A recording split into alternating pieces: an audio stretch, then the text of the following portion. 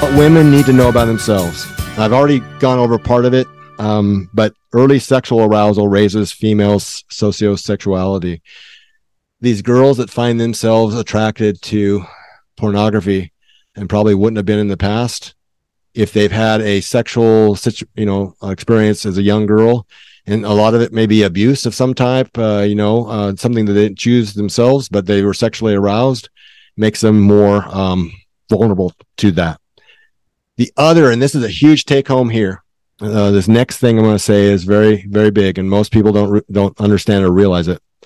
But alcohol consumption raises women's testosterone levels. Now, it raises both sexes' testosterone levels up to a point. If generally the young men are drinking so much that it actually raises it to begin with and then lowers it because they overdrink the limit. Doesn't seem to have any dose requirement as far as raising women's testosterone levels. And so it raises their testosterone level. They're not used to it. They're not used to the effects of higher testosterone.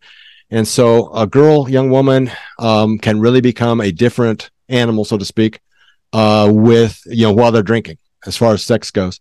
Now, sex drive and sociosexuality, especially if she's naturally cycling, if she's not on any kind of birth control, hormonal birth control, and so her cycle is natural, and she's anywhere near her ovulatory window, which is that, day 8 through about day 14. During that time period, if she's drinking, she may be, again, a whole different person, somewhere on the same level with a high testosterone male.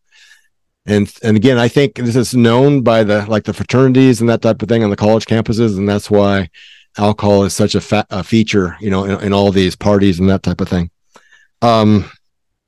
Even if she's not drinking, that fertile window, the ovulatory window, whatever you want to call it.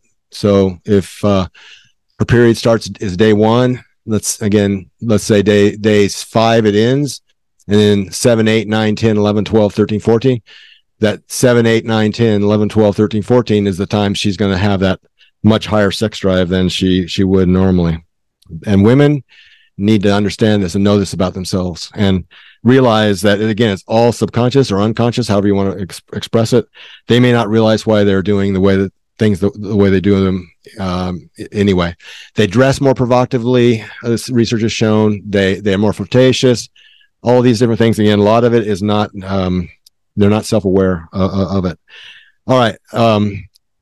Females are much more vulnerable to all the bad things. And again, that's why, this whole feminism has been really hurt, I think, women in so many ways, because it's taken them out of this natural place they've had of being honored as, again, the sex that you want to respect, treat them with deference. They've got something you want as a young man, and you're going to have to marry him to get it. And again, all of it kind of works in that direction. Also, you're probably going to get married sooner if you can't get it otherwise, a younger age. And that's a positive, as we're going to see here in just a second. But females' anatomy makes them much more vulnerable to STIs. The vagina has thinner skin. It's easier to penetrate by viruses and bacteria than the penis. The vagina's moist and warm environment lends itself to all kinds of bacterial growth. Witness yeast infections that women get and men almost never get. When they do get an STI, oftentimes it's asymptomatic. And so they get pelvic inflammatory disorder, which turns many of them infertile. PID, they call it. Women on average have 8 times higher HIV risk and then 4 times higher gonorrhea risk. The risk really, really goes up for HIV, though, if anal sex is practiced for either sex, but especially for women, because they have the choice of vaginal or anal sex. It goes up, HIV risk goes up 17 times with anal sex.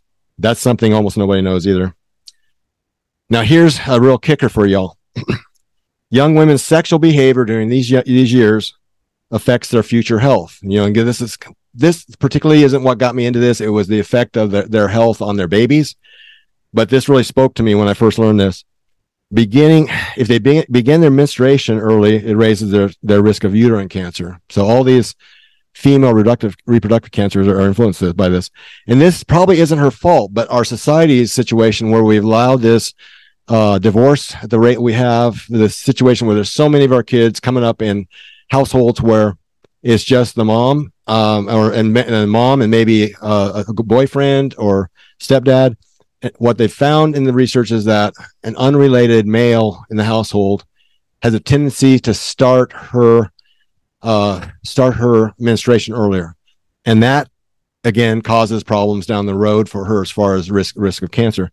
So as a society, if we could do something about that, that would help them, these innocent girls that would be healthier right off the bat if they have a mom and a dad, biologically their parents, in the situation.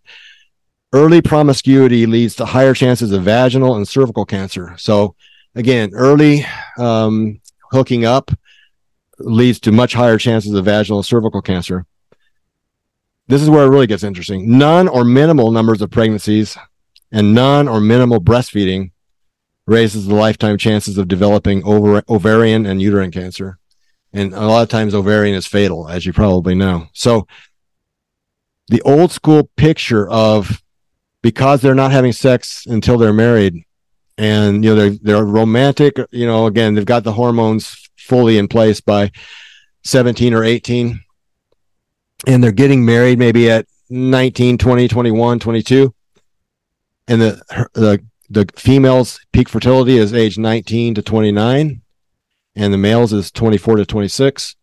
They're hitting that peak fertility time period by being married and starting to have children, having before hormonal birth control, and even before condoms, which was 1845 is when the condom was patented. So back most of our years, that process of getting married younger, starting having children younger, having more children, breastfeeding them, all of that's protective for a female's reproductive cancer chances.